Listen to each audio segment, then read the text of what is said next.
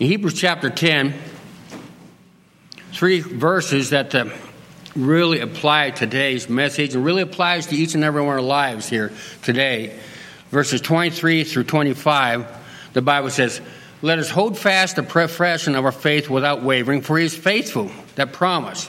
And let us consider one another to provoke unto love and to good works, not forsaking the assembly of ourselves together as the manner of some is, but exhorting one another, and so much the more as you see the day approaching."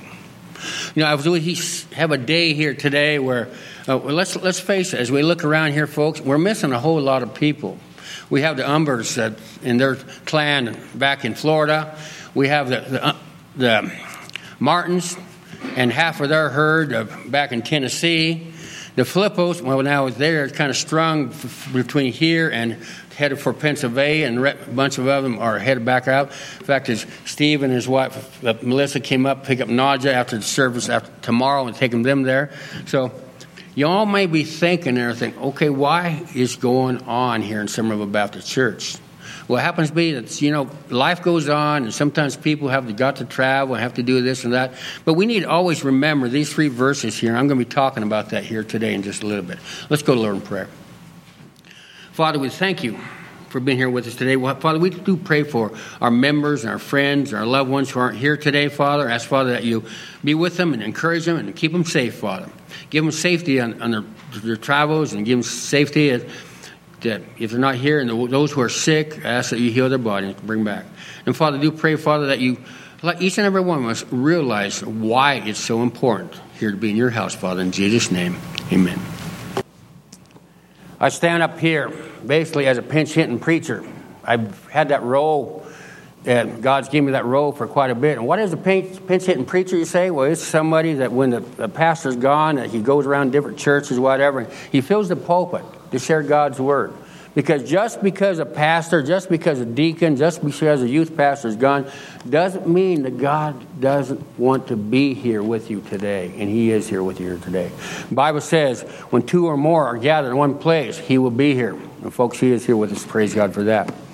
But I realize that now, but I'll be totally honest with you. I didn't grow up in a church. The fact is, I didn't get saved until I was around 25 years old, which she said, well, that was old. I didn't think it was old. In fact, I remember when I was about her age, how old are you? Almost 14? Almost going to high school? Yeah. I remember that when I was an 8th grader in Elgin and everything, right at the spring year, our class was kind of a rowdy one, so they decided, well, we're going to start training these guys early. We're going to take them over to the high school, and we're going to show them how the high school works or anything, so we don't have to spend half the year next year training these kids what they ought to do and how they ought to behave. So they took us over there, and they wandered us around the high school and started training us and everything. And they set us in this room with this one teacher, and she said, "You guys have any questions?" It's one person. It wasn't me. I was innocent. Okay. He raised her head and said, "How old are you?" And she said, "Well, I'm 25. And I'll be honest with you, the thought that went through my mind was, that's old. That is not old, let me tell you that, okay? 65, I think it looks pretty young to me anymore, but you can't relate to that. But if you had to have a title to this message, it would be Why Church? Why do we need to go to church or anything when the pastor's not even here? Or part of the deacons isn't here. The youth pastor's not here. Why do we need to go do this?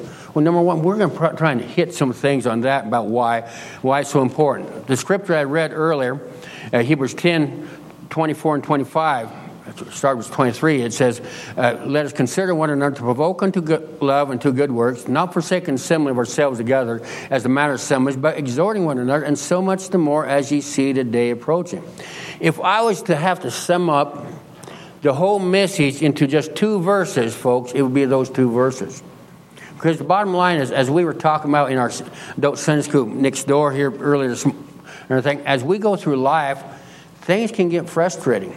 We can get hit here, knocked down, beat up on during the period of the week or anything. We need to have people to help us, encourage us, and exhort us, and help us up. That verse and everything says, not forsaking the assembly of ourselves together as a matter of some is, but exhorting one another, encouraging one another, stirring each other up, so much more as you see the day approaching. Let's go to the Lord in prayer one more time. Father, I pray that you help me set myself aside, and as we work through the notes and on this message, Father, that you open our hearts, our minds to what you would have us to receive here today. Have you will, Father, in our lives today. And Father, I pray that if there's a single person here who doesn't know you as a Savior, they do not leave here today before they find out what salvation is about. Have your will and your way in our lives, Father, in Jesus' name, amen.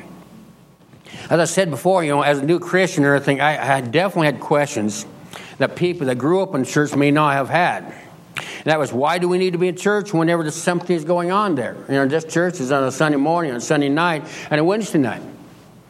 I've had people tell me you need to have all three in order to grow real good. You will grow with one, but it's kind of like I was saying next door this morning. How often do you eat? You only eat one time a week? Now, I don't know about you, but I know my posterior would look a whole lot better if I only ate one time a week. But to be honest with you, I like to eat at least 3 times a day, maybe 4 and 5, depending on if we have ice cream in the freezer or not. All right? But why? Why do we need to be in church? It's something when something is going on. Another question I used to have is, why do we have to go to church on a holiday? And if the fish are biting, can't we go fishing instead? Can't we worship the Lord out there? Well, let's just take a look and see what God's Word actually had to say about how He feels about His church and how He feels about us being in His house of church. I thank God that you all are here. Number one, it'd be awful lonely up here if we weren't here. But number two, and I think it's crucial and important that as that scripture that we just read says, that not exhorting to assemble ourselves together as a matter of some, but exhorting, encourage one another, so much the more as you see the day approaching. So what does the Bible have to say about God's church? How does He feel about His church? Well, let's just kind of break it into and just talk about, first of all, what the definition of a church is. The church, the Greek word for church is ekklesia, is assembly. It's a called out assembly of baptized believers organized to do the Lord's work. Mm-hmm. The church is very precious to God. In 1 Timothy chapter 3, verse 15, the Bible says, "But if I tarry long, that thou mayest know how thou oughtest to behave thyself in the house of God, which is the church of the living God, the pillar and the ground of truth." Acts chapter 20, verse 28 says, "Take heed therefore unto yourselves and to all the flock over the which the Holy Ghost has made you overseers to feed the church of God, which He has purchased with His blood." The church is so precious that He sent His Son Jesus to die on the cross. Yes, Jesus, when He was here, yes, He healed a lot of people. He helped the blind to be able to see. But His goal, His main duty, if you will, His main job, that's a 3-letter word that most of us can relate to better than other things, is to die the death of the cross for you and for me. To shed His innocent, precious blood for us and for His church. In Ephesians chapter 5, verse 25 and 27, the Bible says, "Husbands, love your wives, even as Christ also loved the church and gave Himself for it, that He might sanctify and cleanse it with the washing of blood by the word, that He might present it to Himself a glorious church, not having spot or wrinkle or any such thing, but that it should be holy and without blemish." So see, folks, this is how God feels about His church. It's so special, so precious for Him. He sacrificed a lot. I was talking about what is a church. I talked about ecclesia. It says the definition of church is a called out assembly of baptized believers organized to do the Lord's work. Matthew chapter 16, verse 18 says, "And I say also unto you that thou art Peter, and upon this rock I will build my church, and the gates of hell shall not prevail against it." The church is so crucial. But let me tell you right now, folks, the church is not this building. It's a special building for each and every of us. Many of us gave money. Many of us gave sweat and tears and blood in order to build this building years ago. Why? So that we could have people in here, so that we can share His word, the gospel, so that people can be saved, folks. Right now, today, there's people out here who have churches. Some churches are worshiping right now in people's homes. Other churches are just renting buildings and just little places, storefronts and everything, and having service there. The Bible tells us that God tells us in His Word that where 2 or more people will be there, He will gather together. He will be there. And in the church is what it is. We're spoiled. We're blessed. God has blessed us right here. God has allowed this church to be a lighthouse here in Union County in the valley for many people. But the church, like I say, is not just just the building. It's the body too. And we are the body. 1 Corinthians chapter 12, verses 12 through 18, it says, "For as the body is one and has many members, all the members of that one body, being many are one body, so also is Christ. For by one Spirit are we all baptized into one body, whether we be Jews or Gentiles, whether we be bond or free, and have been all made to drink unto one Spirit. For the body is not one member, but many. If the foot shall say, because I am not the hand, am I not of the body? Is it therefore not of the body? And if the ear shall say, because I am not the eye, am I not of the body? Is it therefore not of the body? If the whole body were an eye, where were the hearing? If the whole body were hearing, where were the smelling? But now has God set the members, every one of them, in the body as it has pleased him. Without each one of us in the church does not function the way it should. Proof of that. My wife was figuring up this morning. What did you say? 6 or 8 people?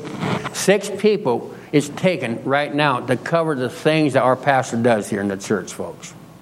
And that's not everything that goes on here in the church. It takes many people in the body to do what a church can function properly. It takes the preacher and everything. It takes the deacons that serve, to help the preacher and everything. It takes the trustees to make sure that the facilities are right. And folks, it definitely takes the person who's going to clean the toilets and everything too.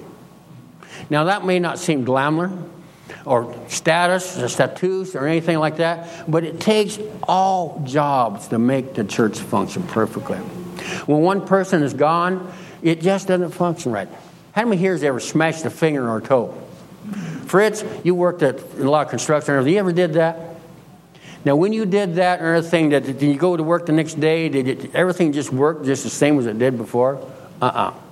It seems like, I know I've did that. And a while, I've had 3 hand surgery because I have some arthritis problem in my hand. And every once in a while, one of my fingers, it just locks down. No big deal. It just, like someone just said, okay, that's enough of it. I remember the first time that one of them did that, we were over at the house, me and Brother Al Tucker. If y'all remember him, he was a pretty good-sized fella, big guy. And I remember sitting there, and we'd been working on it, and I got a phone call, and all of a sudden that finger just locked down, and it wouldn't come loose. And Al said, "John, you just sit there. I will take care of that." I looked at him, I looked at my finger, and said, "Al, I have insurance. I'm going to emergency hospital." Okay? Because I knew he would take care of that. But I didn't want the way he wanted to take care of that. But the point being is that when one of the parts of our members of our body, whether it's a finger, whether it's a toe, whether it's an eye, or whatever it may be, a headache, whatever, the whole body does not work as well as it ought to. And it's the same way it is with the church or anything. If one of the people out of his place is missing whatever, yeah, we can pinch hit, we can come up here and we can function and things will go well and the Word of God will get preached and everything. But it's not the same as how God has designed it. Now, we've been hearing some about the church for, 23 years now, dear? 25 years. You're getting older.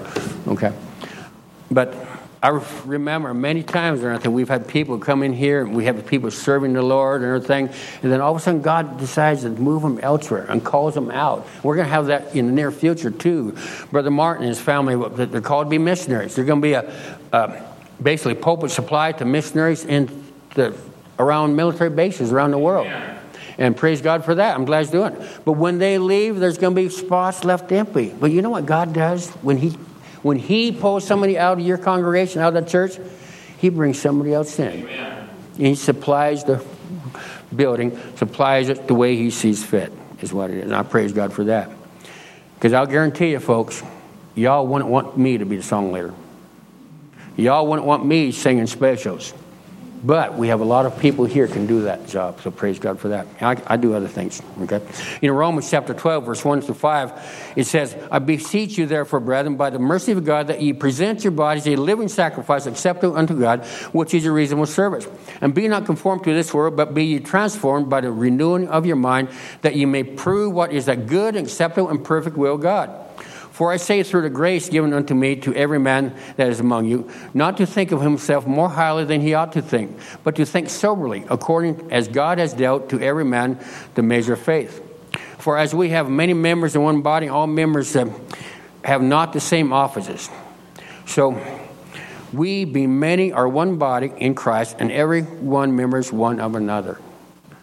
See, time again himself, 2 different books, it is telling us that we're all members of the body, which all of us need to be in our place. And I praise God. I know I'm preaching to the choir here today, but I'm just letting you know in case somebody's saying, why should I be here when the pastor's not even here?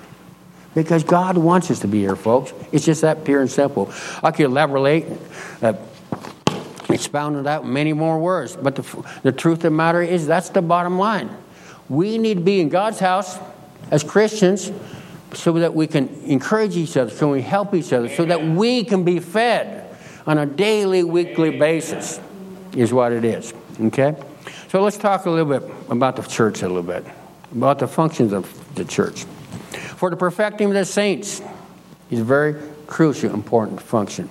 Ephesians chapter 4, verse 11 through 16, the Bible says, and he gave some apostles, some prophets, and some evangelists, and some pastors and teachers, for the perfecting of the saints, for the work of the ministry, for the edifying of the body of Christ, till we come in the unity of faith and of the knowledge of the Son of God, unto the perfect man, unto the measure of stature of the fullness of Christ, that we henceforth be no more children tossed to and from and carried about with every wind of doctrine, by the sleight of men and cunning craftiness, whereby they lie and wait to deceive. But speaking the truth in love may grow up into him in all things, which is the head, even Christ, from whom the whole body fitly joined together and compacted by that which every joint supplies, according to effectual working in the measure of every part, making increase of the body unto the edifying of itself in love. We grow as church Christians in the church. I said, well, Brother John, I can worship God in the mountains. Okay. What does God's word say about that? He says, once again, he says, once again, let us consider one another to provoke unto love and to good works, not forsaking the assembly of ourselves together as the manner of some is, but exhorting one another, and so much the more as you see the day approaching. You know, Proverbs 27:17 says, iron sharpens iron, so a man sharpens the countenance of his friend. The golden rule of Bible interpretation is interpret Scripture with Scripture. So here when we have several scriptures here talking about being in church and how that we all have a place in the body and that we all have a job to do in the body. Also in Hebrews 10, it says that we need to exhort, we need to encourage, as we were talking about over next door, that we need to stir each other up on a daily, weekly basis. Iron sharpens iron. So a man sharpens the countenance of his friend. You know, without encouragement and edifying of the body, we can do nothing. We can't witness. We can't teach. We certainly can't preach. Without encouragement, how are you or me or anybody going to go out there, outside, in this valley, or forget the valley, go elsewhere and try and share God's word with everybody else? How many here's got friends they'd like to see get saved? Go ahead, raise your hands, please. Please. Anybody got any friends or any relatives they'd like to see saved? I do. I certainly do. How are we going to be a witness to them? Now, I have friends, people I know that live hundreds of miles away from here. As far as I know, they're not saved. Now, can I, on a daily, weekly basis, go hundreds of miles away and encourage them? No. I need to rely on sending them gospel tracts and give them encouraging words, send them a letter or whatever, and praying that somebody in a good gospel church where they're at will go and see them and share the word with them so they can do this. So see, it's not just here, but it's everywhere in all gospel churches. You know, this message is not just for this church. Folks, I've shared this message in a lot of churches that I've filled the pulpit in. Because I find out, especially small church, that when you go around to anything, people will look around and say, geez, not many of our members are here. Where is everybody? Geez, the pastor and wife are gone. What's going on? And we need to realize that just because a man, an individual isn't here doesn't mean that we shouldn't be there. That's right. We need to be there. Preach it. So why we need to be in church? For instruction. 2 Timothy chapter 2, verse 15 says, study to show thyself approved unto God, a workman that needeth not to be ashamed, rightly dividing the word of God. We need guidance, training, teaching, and preaching to rightly divide the word of God. I asked this question in our Bible study hour next door. How many here, before you're saved, ever tried to pick up this book and make sense of it? Anybody? I did. I did a number of times. And I'll be totally honest with you, pardon the pun, but I was trying to read, and it sounded like Greek to me. To the point here that I couldn't understand a thing. I'd pick it up, I'd read a little bit of it, and maybe I'm just a little denser than a lot of people, but I couldn't make sense, and I'd put it back down. But after somebody shared the gospel with me on a third time, and I got saved and everything, I'd pick up his word, God's word, I open up. Yeah, that's when I said, why didn't I see that in there before? Why didn't that make sense to me before? But the truth, man, is the word is there. The word is alive. But yet we need teachers, we need preachers to show us how to rightly interpret the word of God. Amen. Why, church? Because we need to know this stuff. 2 Timothy chapter 3, verse 16 and 17 says, all scripture is given by inspiration of God and is profitable for doctrine, for reproof, for correction, for instruction in righteousness, that the man of God may be perfect, thoroughly furnished unto all good works. And then the next chapter, it says, preach the word, be in season, out of season, reprove, rebuke, exhort with long suffering and doctrine. Now, there's probably somebody here, you're going to say, well, Brother John, that lets me off the hook. I'm not a preacher. I don't have to preach the word. Are y'all saved? Preaching is exhorting, encouraging, sharing the word with other people. I've already asked the question, if you got a loved one that you want to see saved? So what happens when we get saved? Number one, when we get saved, when we realize that we're sinners, because the Bible in Romans chapter 3, verse 23 says we're all sin, we all come short of the glory of God. When we realize that because of sin, we can never spend eternity in heaven. Because the Bible talks about there's hell and there's heaven. They're both true places. The Bible teaches us that once we ever took a breath of air, folks, we will spend eternity in either heaven or hell. That's right. We have such a loving God. You know what He does for us? He lets us make a choice. We give the free will. We have a chance in our life to choose where we're going to spend eternity. Now, I mentioned a little bit ago that I praise God that I got saved the third time that I heard the gospel. I'd like to say that the very first time somebody actually opened up the Word and shared it with me, it made sense to me, and I got saved, but it didn't happen. First time that happened, somebody tried to share with me, you know what happened? I laughed at him. And I'm embarrassed about that. I was in the military down in California. A couple guys came in the barracks and everything, and they recently got saved, and they were doing what the church they were going to tell them. They were going out and around the barracks and trying to share the gospel and trying to invite people to church, just like I do now. And I laughed at them and said, no, I'm not interested. And they turned around and started talking to somebody else. But I'll be totally honest with you. When they did that, turned their back on me, walked off, I looked at them and I said, what have they got that I don't have? What is this I'm missing? Another time, they're in the military. I was going to a class they had us go to and everything, and I knew this one guy was a Christian. How did I know he was a Christian? Number one, he went to church every Sunday. Number two, to a military class, and you can relate to this, Stephen, that he packed a Bible with him. What? A Bible. Very good. Now, did anybody else pack a Bible? But not only did he pack the Bible, while we were waiting to get in the door after lunch, he'd be opening it up, he'd be reading it. And I was just shortly after the first situation happened, and it was bugging me. So I asked him, what is this you're reading? And what are you doing? And everything. And he just smiled and said, one of these days you understand, John. Then he got up and went into class. You know what that did to me? Lack of a better term and a good spiritual terminology, it irked the snot out of me, folks. You really did. I mean, hey, this is what it was, okay? But my wife and we happened to be in Colorado Springs one time when we went to a non-denominational church service on a Sunday morning, and to make a long story saved, I got saved there that day, and so did my wife that day. We're twins. One of us got a better hairstyle than the other. You pick which one. But, instruction and righteousness. How would those people known how to go out and share the gospel, invite me into the church, and share and get past my stupidity without instruction and righteousness? How would they keep going about it when not only myself and other people were, quote, laughing at him. Now, am I proud about doing that? Absolutely not.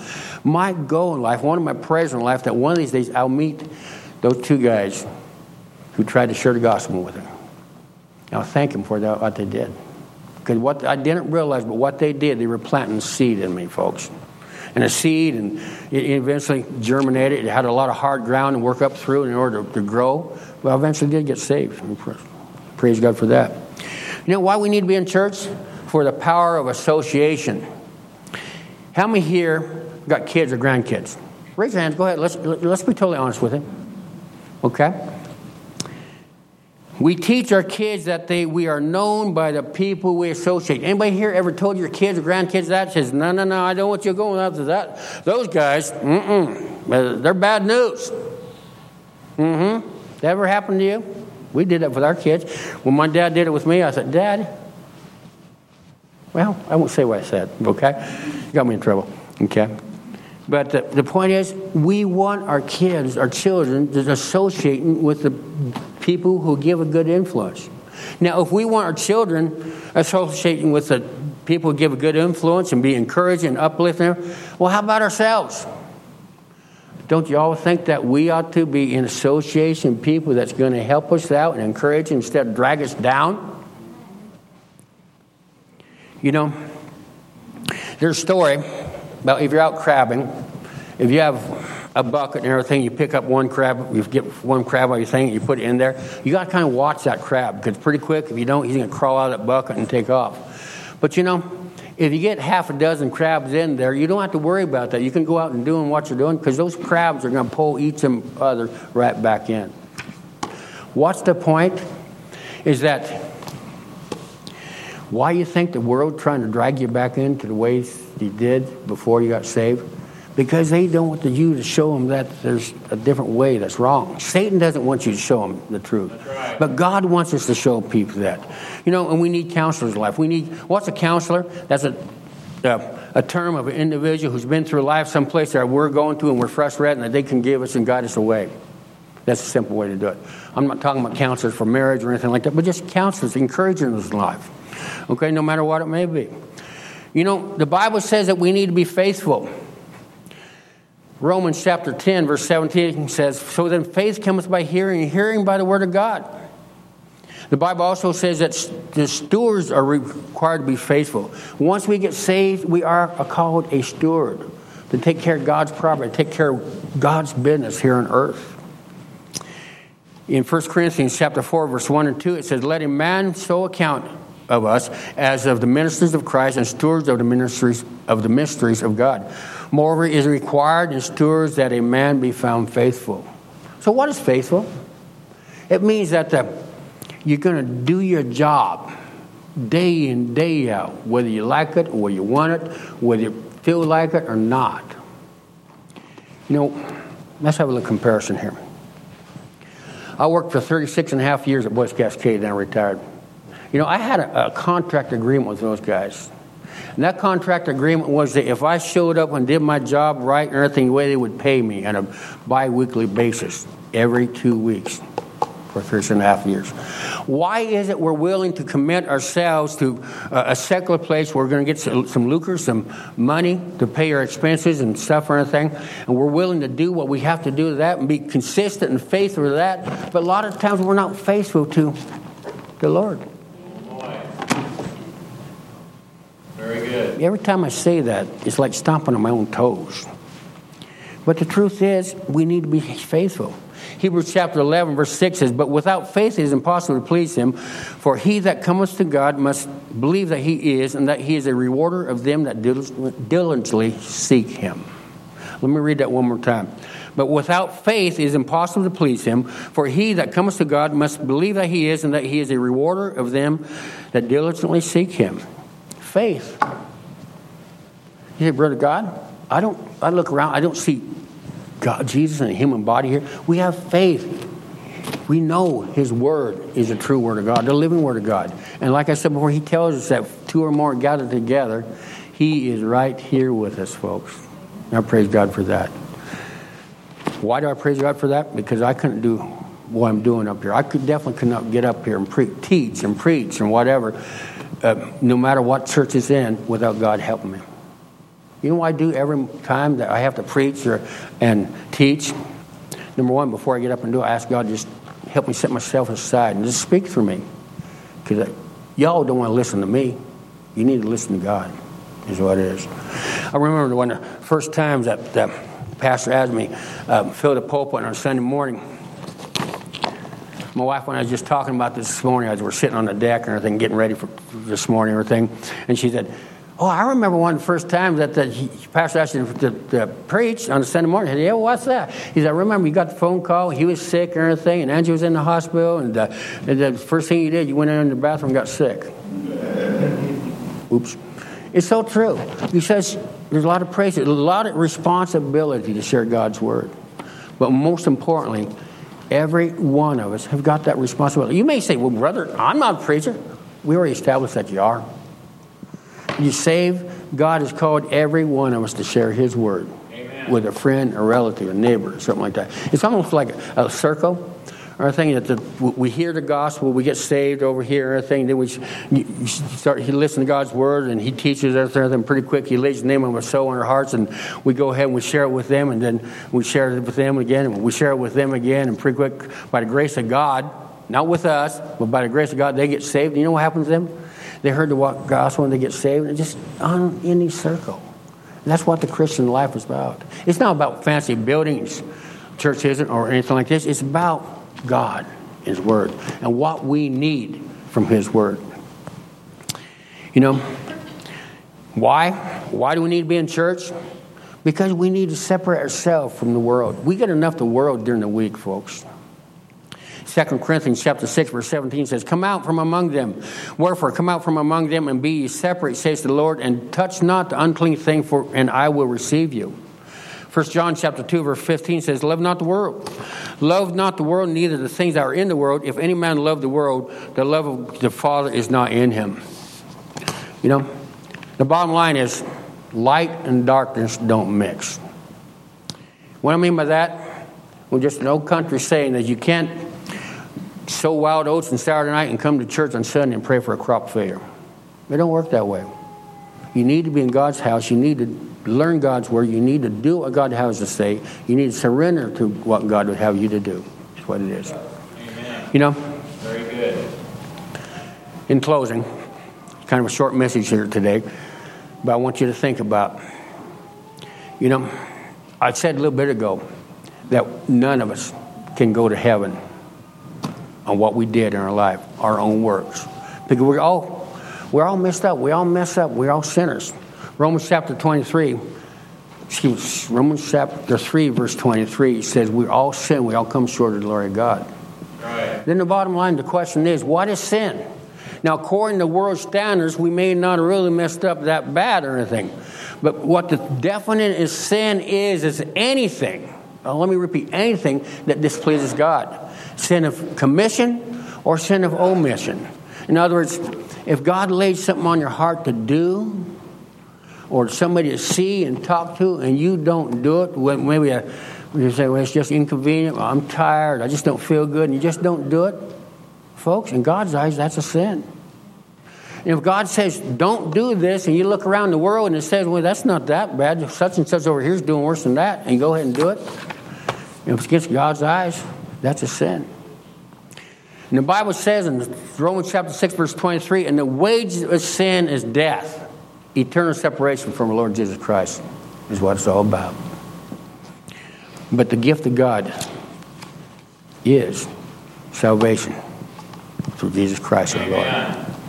You know, in closing, I love this passage. I just want to read it and just go through it just a little bit with you. In Romans chapter 10, verse 9 through 17, the Bible says, that if thou shalt confess with thy mouth the Lord Jesus, shalt believe in thine heart that God has raised him from the dead, thou shalt be saved.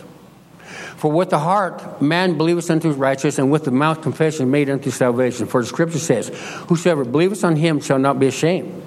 For there is no difference between the Jew and the Greek, for the same Lord over all is rich unto all that call upon him. Let's just pause right there. Some people would say that I grew up on the wrong side of the tracks. that my daddy and everything, he wasn't the most prestigious person in the world. The truth of the matter, he was a town drunk when I was growing up. It's just the way it was. You know, but I love this verse right here, verse 12, where it says, "For there is no difference between the Jew and the Greek, for the same Lord over all is rich unto all that call upon him." The Lord saved my soul, same as he saves your soul if you've been saved, and same as he wants to save your soul if you haven't been saved. It doesn't matter what your background is, what your parents did before, your granddaddies did, or anything like that. It doesn't matter your educational background, your financial status, or whatever it is. If you are a whosoever, you can be saved. Because what does the next verse say? "For whosoever shall call upon the name of the Lord shall be saved." Everybody take a deep breath. Don't that feel good? You know what that means? That means you're alive. That means that if you haven't ever asked Christ to forgive your sins and come in your heart and save your soul, you can still do it. If you sat there and couldn't take a deep breath, we'd have a problem here. Because you wouldn't have an opportunity again. But you do have the opportunity.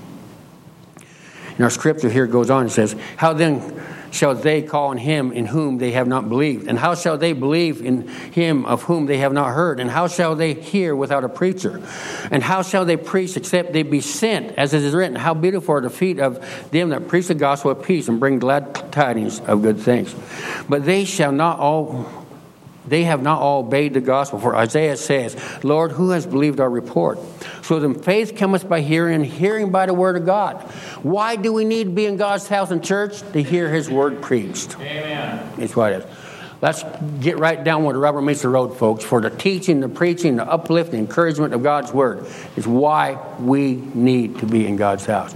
Now, if you're traveling or something on a vacation is great. My wife and I, we're going to take an extended vacation come the first part of July. But I can guarantee you, I just stand up here and look at every one of you and I and tell you that on a Sunday morning, we will be in God's house. I don't care where, what stage it's in. And when you're traveling or anything, let me encourage you to do exactly the same thing. I know most of you folks here do. Okay? Why? To make me happy? No. To make our pastor happy? No. Make God happy. To be obedient and faithful to what God would have us to do is what it is. You know? I could elaborate more on the subject, but it's not necessary. You've heard the word. You know what God's doing with your hearts, with his word.